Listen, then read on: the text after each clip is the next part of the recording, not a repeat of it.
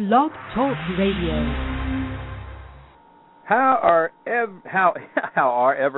is everyone doing? This is Troy Dooley, the host of RealMentorsRadio.com. Just got back from hanging out with Tessa's boyfriend and a bunch of the guys that I hang with every Tuesday in my accountability group, and got some amazing, remarkable news. Just came across my phone.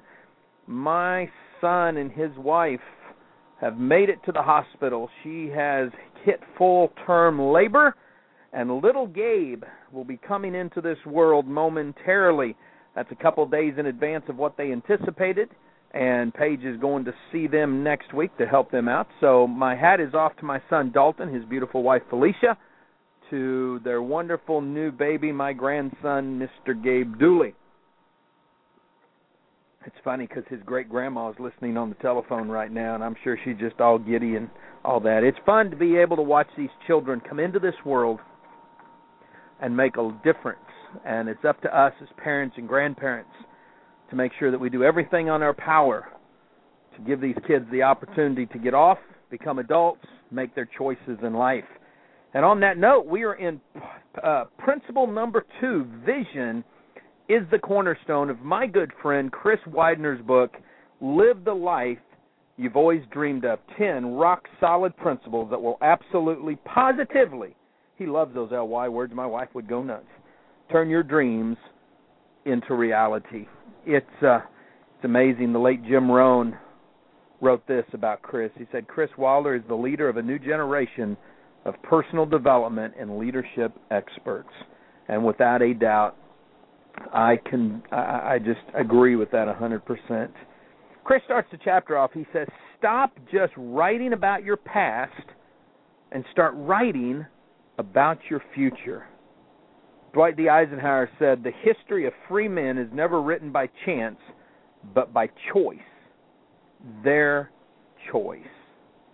I find that remarkable. I find it refreshing. Growing up in several different denominations in the Christian faith, sometimes Christianity becomes very convoluted, if you will. People one time saying it's God ordained, it's God's predestination, and then telling you live by freedom of choice, you know. And as I read through this chapter, you can tell Chris has really dug deep into some things to come up with some of what he writes, and I just found it refreshing. One of the things he says in here that was good, he says, many people spend a lot of time on their history. Some do it purposely with the hobby of journaling, while others simply write and rewrite their history over and over in their minds. Depending upon the way you go about this can be good or bad. If you're doing it so you can reflect on your life, that's good. If you're doing it so you can learn from your past, that's good.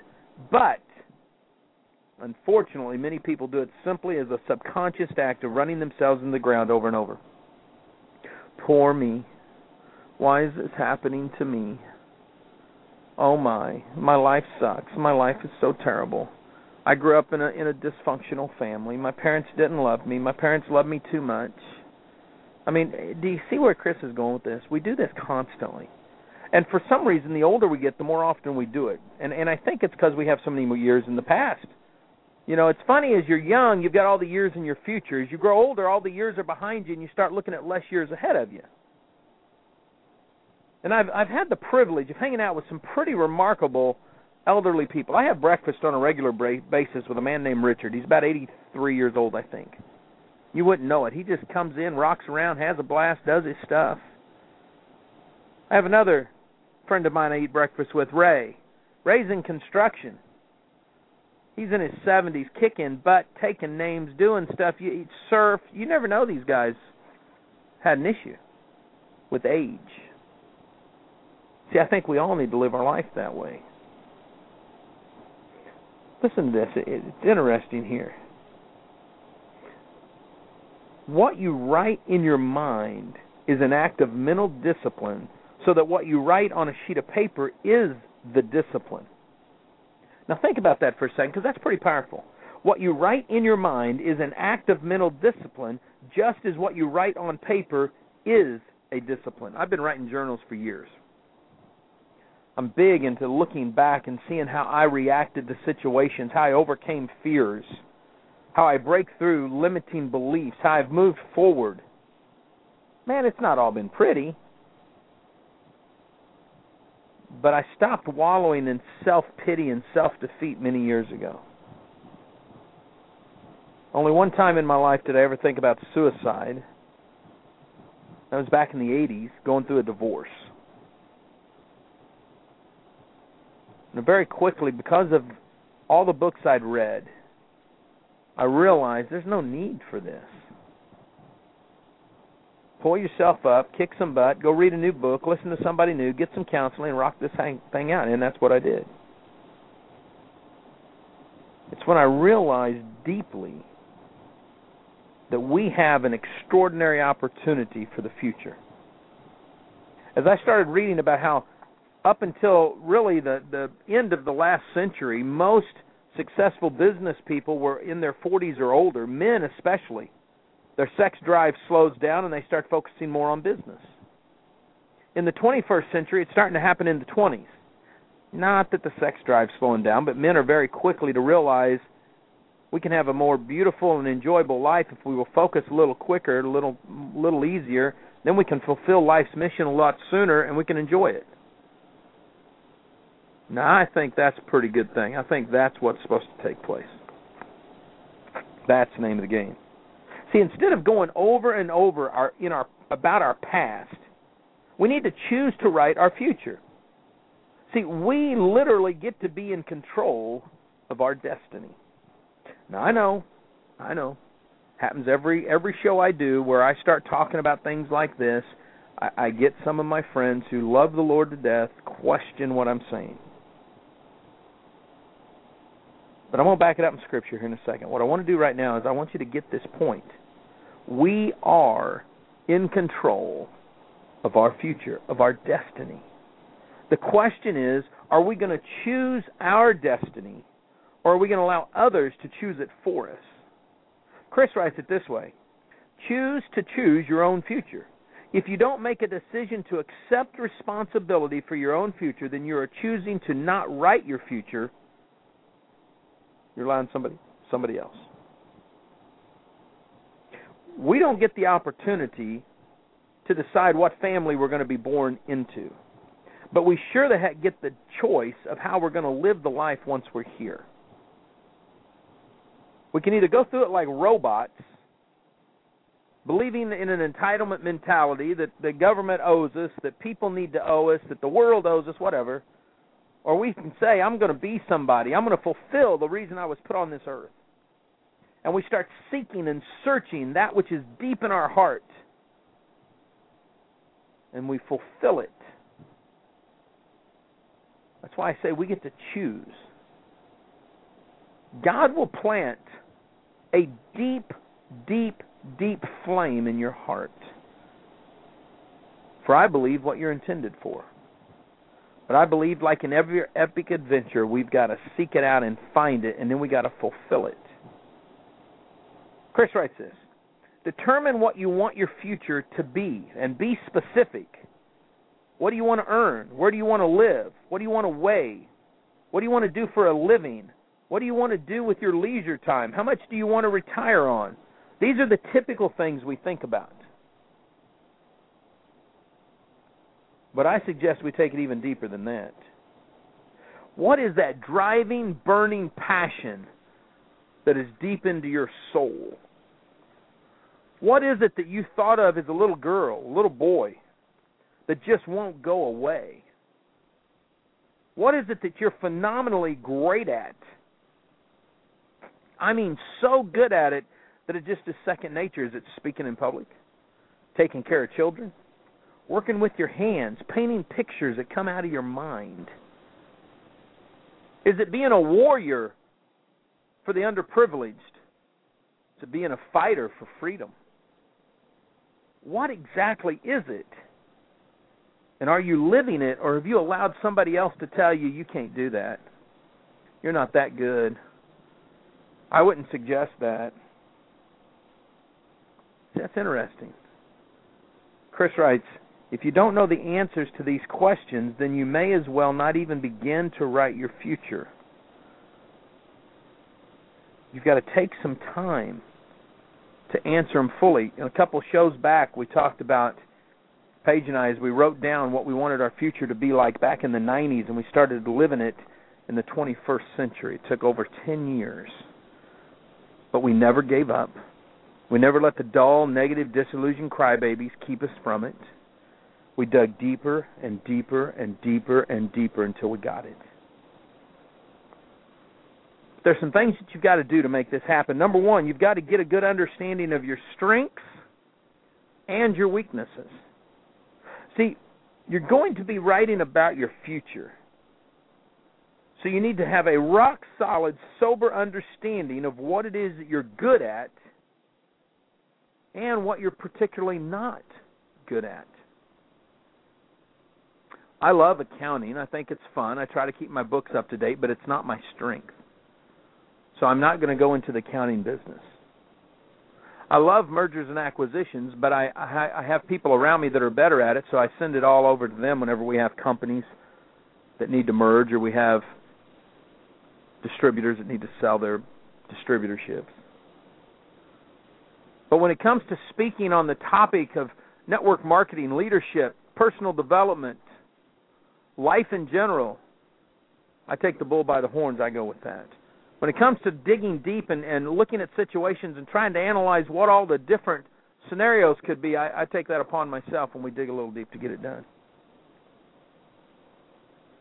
So I suggest today that you guys do what Chris says. Focus on playing to your strengths while you improve your weaknesses. John Maxwell talks about that. See, if you focus on your strengths, bring people around you to take care of the weaknesses because that's their strengths, all of a sudden you've got a synergy on a team that's second to none. See, it's powerful. Now, sometimes you'll hear people say, well, just set grandiose, bodacious goals. I think that's awesome. But before you do that, maybe you need to set some smaller goals, some little stepping stones in an action plan, some objectives to help you get where you need to go. Start small, work your way big. Chris says, get out 3 pieces of paper. On the top of one, write 1 year from today, I will. 1 year from today, I will. On the next piece of paper, 3 years from today, I will. 3 years from today, I will. On the last piece of paper, 10 years from today, I will. 10 years from now, I'll be 58 years old. I'm pretty much sure at 58 I'm still going to be doing just about what I'm doing today. I'll be riding my bike, walking down the beach, working out. I'll still be strong enough to take on people younger than I am, although my stamina may be a little bit less. By then I'll be playing with my great-grandchildren more than likely. Guess I won't. 13, 14. No, I guess it'll be a little longer than that. I'll be watching those teenage girls find their first boyfriends at that age. It's exciting to me. I can see my future. I'm going to spend some rock-solid, wild, and fun, and romantic and passionate times with my wife. So I've written this stuff down. 3 years from now, I may have a nice little getaway down on a Caribbean island. Be fun. Can't tell you which one. You might want to come visit. But seriously, Chris says, start putting only information into your mind that will benefit the fulfillment of the kind of life you're writing about. See, you're writing your future. Troy, there you go again. I don't know. God has ordained me. God has predestined me. God has predestined you for freedom of choice. At the end of the day, you decide if you want to follow His leading or if you're going to go a different direction. See, we get to make our plans. And once we get those plans down, God will direct the path. It doesn't say God's going to change the path. It says He directs the path. He's going to help you go through some trials and tribulations on the way to fulfilling that mission that's been burning deep into your heart. Listen to this here. I thought this was good. He says, you start putting only information in your mind that will benefit the fulfillment of the kind of life you're writing about. He says, for example, if you have a hard time spending money rather than saving it, you should probably cancel all the catalogs that come every day and instead focus on financial stuff. He says, discipline yourself to spend your time in a manner that will help you set your goals. For example, cut out 5 hours of TV a week and spend that time on your goals.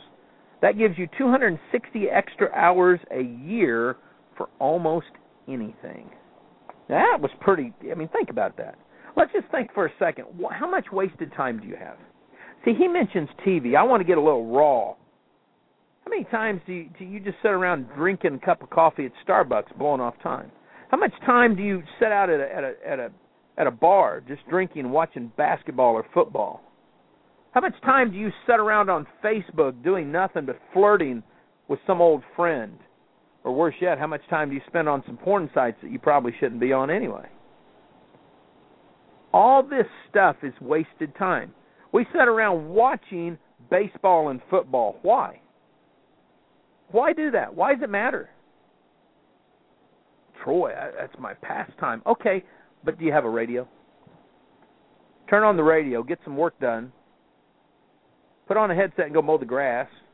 Put your headset on and listen to the football game while you're running. Make the most of the time because you can never get that asset back. So let's look at your date with destiny. It's your destiny, so you need to start creating it, focusing on it, and living it. Now, somebody may say, that's one of those kind of new agey words, isn't it? No. People have been using the word destiny for years. It's a powerful word. And there's a great thing about it. It's what makes humans equal. Everyone has a destiny. There's another great thing about destiny. We all play a significant role in shaping it. I agree that we don't always know what our destiny is going to be, even when we're totally focused on creating our future. But we get to choose our date with destiny. We get to decide that today is the day that we're going to focus on our future and stop dwelling on our past, stop wallowing in self-pity. We get to stand up and say, I'm going to be somebody. We get to change our actions, our words, our attitude, even our relationships. Man, if you can't change the dull, negative, disillusioned crybabies around you, then you need to go change the dull, negative, disillusioned crybabies around you. You need to surround yourself with people who may be even going through the same struggles you are, but have the same driving passion to change their lives, to find their date with destiny. That's what it's about. I don't know, Troy. I just don't know. There's a parable in the New Testament. It's called the parable of the talents. Talent was money. Master gave 3 of his servants money and said, go multiply this. Take it. In other words, it's going to be the start of your future, the start of your destiny. One person took it, was scared to death that he might lose it, buried it in the ground. The next person went out, wasn't quite that unresourceful, put it in what we maybe call the bank, so he got a guaranteed interest rate on it. Made a little bit of money. The third servant realized that his master had grown to become the financial business person that he was because he was willing to take risk. And he went out there and took some risk and multiplied the money. And the master came back and said, what have you done with the seed to your destiny? My paraphrase. The first one, oh, master, here's your money back. I buried it in the ground so I wouldn't lose it. No vision. The second one said, I put it in a safe place and earned a little bit of money back. A conservative future.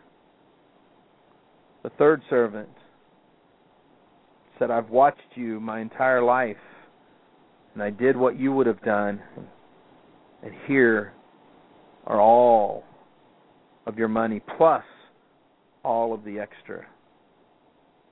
The master said, well done. Now go and multiply some more. See, this is what you have to be looking at. Each of those servants were doing what they thought was best, but each of them had limiting beliefs, or at least two of the three did. Probably even the third one did, because he was a pretty risky little old guy. See, our actions and our words and our relationship are what adds this up. So here's the mental question that you've got to ask yourself that I think the servants probably asked themselves. Do you believe that you can achieve a life of abundance? I'm not talking about money. I'm talking about living an abundant life. Every aspect of your life is focused on one purpose and outcome. Or are you allowing all the crap and negative garbage, the mental, the mess, the medical, the financial, all this to hold you back? So many people do that. The frank truth is that because many people just don't believe that they can achieve what lies in their heart, they become dull, negative, disillusioned crybabies. Success is for someone else, for a better person, for a smarter person, for a richer person, for a more beautiful person, for a sexier person, for a more outgoing person. No. Living an abundant life, being successful, whatever that means to you, is for you and you alone. You get to decide, no matter what the obstacles are that you face, I'm going to get back to doing what I want to do. See, this crap, this codependency that we seem to have, the fact that we don't put boundaries on, we think that people can't live without us. We got to stop this crap. I used to blame myself for my boys because they grew up and they made choices that I wouldn't have made for them. You can't do that.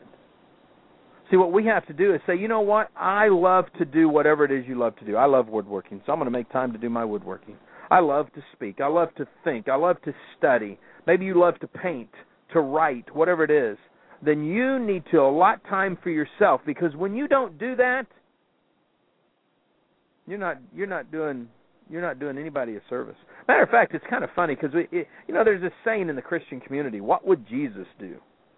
I think it should have said, "What did Jesus do?" It's already written. But let's use this: "What would Jesus do?" Let's say that you want to spend time by yourself, that you want to do what you're good at, that you want to enjoy life, and you're not doing it. All you're doing is getting stuck in the rituals of the day, letting the circumstances roll your life. Then you know what? You're not doing what Jesus did. Jesus said, to heck with this crap. These people are the most mixed up, dull, negative, disillusioned crybabies I have ever met. I need to have time by myself. He'd go up into the mountains and pray. He'd go out into the desert and pray. He'd go over to the other side of the lake and he'd pray. He'd hang out with just his disciples. He'd send his disciples away and just hang out by himself till somebody came by and chatted with him. He always set boundaries. We all need to set boundaries in our life so that we can fulfill our destiny. We can fulfill our future. You got to get rid of the stinking thinking. And here's what you have to do. Listen to this as we come to the bottom of the hour. This is the truth in the situation, whether you want to accept it or not. It doesn't matter what your intelligence is. It doesn't matter what your current resources are. It doesn't matter what you currently earn. It doesn't matter where your family came from.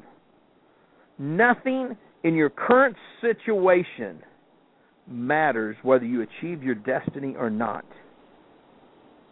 Only you. Your current state of mind, your current financial situation, it may suck, so it may take you longer. It may be a harder journey than somebody else's. But the possibility is always there no matter what. My mama used to read me a story called Knock Out the T. See, when you knock out the T, the phrases start to sound better. See, Chris says, can you describe it in articulate detail? Can you see it? Can you feel it? Can you hear it? But see, if I don't take out the T, here's what it says. I can't feel it. I can't see it. I can't hear it. So you knock out the T because you can do anything you set your mind to do within reason. But if you set your mind to it, your heart will be there because your mind follows your heart. That burning passion in your heart's going to start to come out. Tony Robbins wrote it this way. It's not what's happening to you now or what happened to you in your past that determines who you become.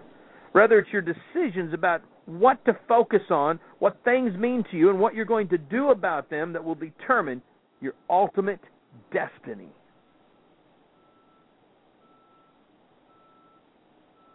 And that is so true.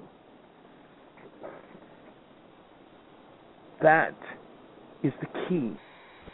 Where you're going, what you're doing, what you can become.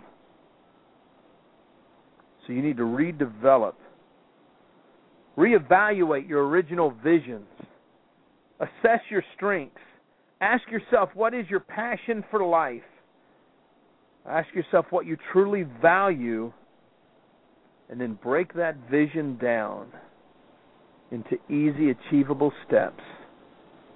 And you will start to see the life that you've always dreamed of become a reality. It did in my life. It has in millions of others, thousands of others that I hang out with. And in my men's accountability group every day I see this. Tomorrow, live the life. Principle number 3, goals are for achieving. Folks, thanks for hanging out with me. Spread the word about this show and live life like it's an epic adventure. And remember, if you're in network marketing, then act like it. I'll see you right here tomorrow on RealMentorsRadio.com.